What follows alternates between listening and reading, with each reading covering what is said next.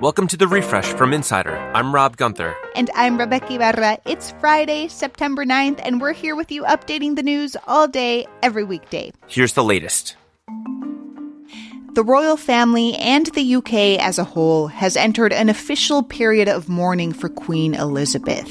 Today, bells will toll in tribute to the Queen at Westminster Abbey, St. Paul's Cathedral, and Windsor Castle. A 96-round gun salute in Hyde Park will mark each year of her life. Major sporting events and outdoor concerts, even worker strikes, have largely been cancelled, and flags are at half-staff on government buildings. Mourners are continuing to gather outside of Buckingham Palace to pay their respects as the nation waits for King Charles III to confirm funeral arrangements. The King and Camilla will return to London this afternoon, where the King will meet with new Prime Minister Liz Truss as soon as possible. He'll then meet with the Earl Marshal, who is the person tasked with developing the carefully choreographed schedule for the coming days. And after all that, the King is expected to make a televised address to the nation, the first as monarch. Texas has bused more than 9,000 migrants and asylum seekers to Washington, D.C., and the capital's mayor is declaring a public health emergency. This will allow Mayor Muriel Bowser to allocate $10 million to help migrants with things like shelter, food, and medical care, and then get reimbursed by the federal government. The Republican governors of Texas and Arizona have sent hundreds of buses full of migrants, including children, to D.C., New York, and Chicago, in a political stunt over what they call a crisis at their borders. If you live in Michigan, you have a right to be confused about whether you'll be voting to enshrine abortion rights in your state constitution this fall. Now, it looks like you will. The Michigan Supreme Court has ruled the measure should appear on the November ballot. The amendment easily had enough signatures to put it up for a vote, but opponents tried to shut it down over technical issues, like the spaces between the words on the petition were too narrow. The state's Chief Justice called the opponents' efforts, quote, a game of gotcha gone very bad. Steve Bannon, Donald Trump's former aide, pleaded not guilty in New York State court Thursday, and he's, defiant. They will never shut me up. They'll have to kill me first. I have not yet begun to fight. Bannon was charged with money laundering, conspiracy, and fraud related to his nonprofit We Build the Wall. Now, if you remember, federal prosecutors charged him back in 2020, and then Trump pardoned him. But the thing is, pardons only work for federal charges, not state charges. And these charges are coming from New York State's Attorney General. We got a couple updates for you on what's been happening in Ukraine. First, U.S. Secretary of State Antony Blinken made a surprise visit to Kyiv on Thursday. He pledged nearly $3 billion in aid for Ukraine and neighboring countries at risk.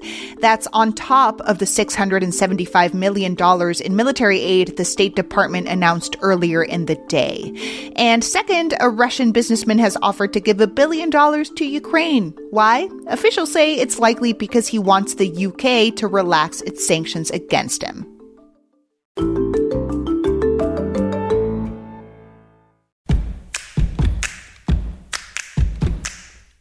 Did you know you can share any of our segments on social media? Just look in the description section on your podcast app and you'll see a little share link next to each story. It's super easy. Give it a try. Today and every day, we're updating the Refresh from Insider as news happens, so check back whenever you want to know the latest. Dave is out this week, but he left us this interview about how some YouTube creators are actually trying to solve true crime cases. Who doesn't love a good true crime story? Whether it's a podcast, a vlog, a documentary, a biopic, we can't seem to get enough. But some content creators are doing a lot more than just crime storytelling. They're actually dipping their toes into crime solving. Insider's Jeff Weiss, who covers the creator economy, recently talked to a few of them. He's here to tell us about the complicated ethics involved and what police think about it. So, Jeff, you talked to a YouTuber named Kendall Ray. What has she been doing with her true crime channel? Kendall is a really interesting example of a new crop of creators. They're really taking an active hand in solving cases. And she really was a fan of true crime and started making true crime videos in 2017. Hi guys, welcome back to my channel. So today we have another true crime video. As she was doing it, she sort of started grappling with the ethics more and more.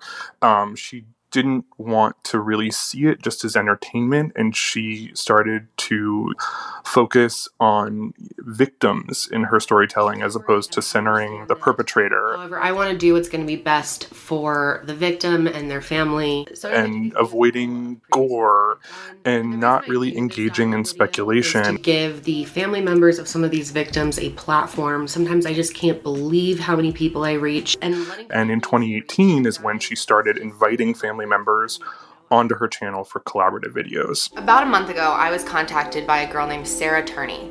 She DM'd me on Twitter and told me about her sister. Her sister's name is Alyssa Turney. A young woman named Alyssa Turney had gone missing in 2001. I had the opportunity to actually work with her sister Sarah on this video. It made it incredibly real having a family member working with me, telling me their side of things, and it made this so much more personal. So she'd really reached out to Kendall to get her side of the story out there and advocate for, the arrest of her father. And he was arrested in 2020 and has yet to stand trial. And what do police think about the kind of work that Kendall is doing? Are they concerned about it at all? Kendall described a really kind of combative relationship with police. A lot of her content is sort of calling out corruption or inaction on the part of police, and she says that departments have left her voicemails kind of annoyed that she's galvanizing her viewers to flood their phone lines, and she doesn't care. She's kind of undeterred as long as she's getting out the message that family members of victims want to get out. Sure. There's also concerns about accusing the wrong perpetrator. There's also concerns about the person who's kind of doing the investigation, who's an amateur, potentially putting themselves in danger. And especially with incentives being really hard to disentangle, even for creator like Kendall, has great intentions. Their intentions are not identical to those of law enforcement. So there's a fear that you could be, overzealous in pursuing something sensationalized or doing something to get subscribers and to get views and to get money and fame. You also talk about this group called Adventures with Purpose. I find them really interesting. They scuba dive to find missing bodies. Can you talk about how they got started and what they're doing? So Adventures with Purpose they really kind of are the foremost channel of this niche within the true crime YouTubers of search and rescue diving. They're on the road 20 weeks a year. They say they've solved 23 cold cases in the past several years. Officials have confirmed the body found in Jed Hall's car was that of the missing teen. Despite the area being searched multiple times before, AWP found the car within 20 minutes of searching. They have 2.4 million subscribers, and they're providing their services really for free to families and to police. That's interesting. But it sounds like one of the distinguishing features of Adventures with Purpose is that they're actually working with police? Exactly. They really kind of exist in this gray area of law enforcement. Where's your emergency? Yeah, hey, we're an underwater sonar search and recovery dive team. We came in the area to... they've mastered the use of sonar in ways that law enforcement just either they don't have that technology or they're not trained in how to use it. We have identified the vehicle. We have positive identification. We need a officer over here. Where are you, sir? And they also just have a different risk matrix than police. Law enforcement agencies really have to justify the risk and the resources of a dive. And they're usually doing that in a rescue context, not really a recovery. But Adventures with Purpose doesn't have to justify that really to anybody. And as a result, like you said, police are really welcoming their help and soliciting it. And they're actually even asking, Adventures with Purpose to train them on their sonar usage. Very interesting. And it seems like it's an ever-evolving space. Jeff, thank you so much for chatting. Thank you. Jeff Weiss writes about the creator economy for Insider. Make sure to follow The Refresh from Insider on Apple Podcasts, Spotify, or wherever you listen to podcasts. And please leave a rating and review. It helps other people discover the show. I'm Rebecca Ibarra. And I'm Rob Gunther. We produce our show along with Grace Eliza Goodwin, Frank Alito, Carrie Donahue is our executive producer, Andy Bowers is the head of audio at Insider, and we had help this week from Dan Gooding.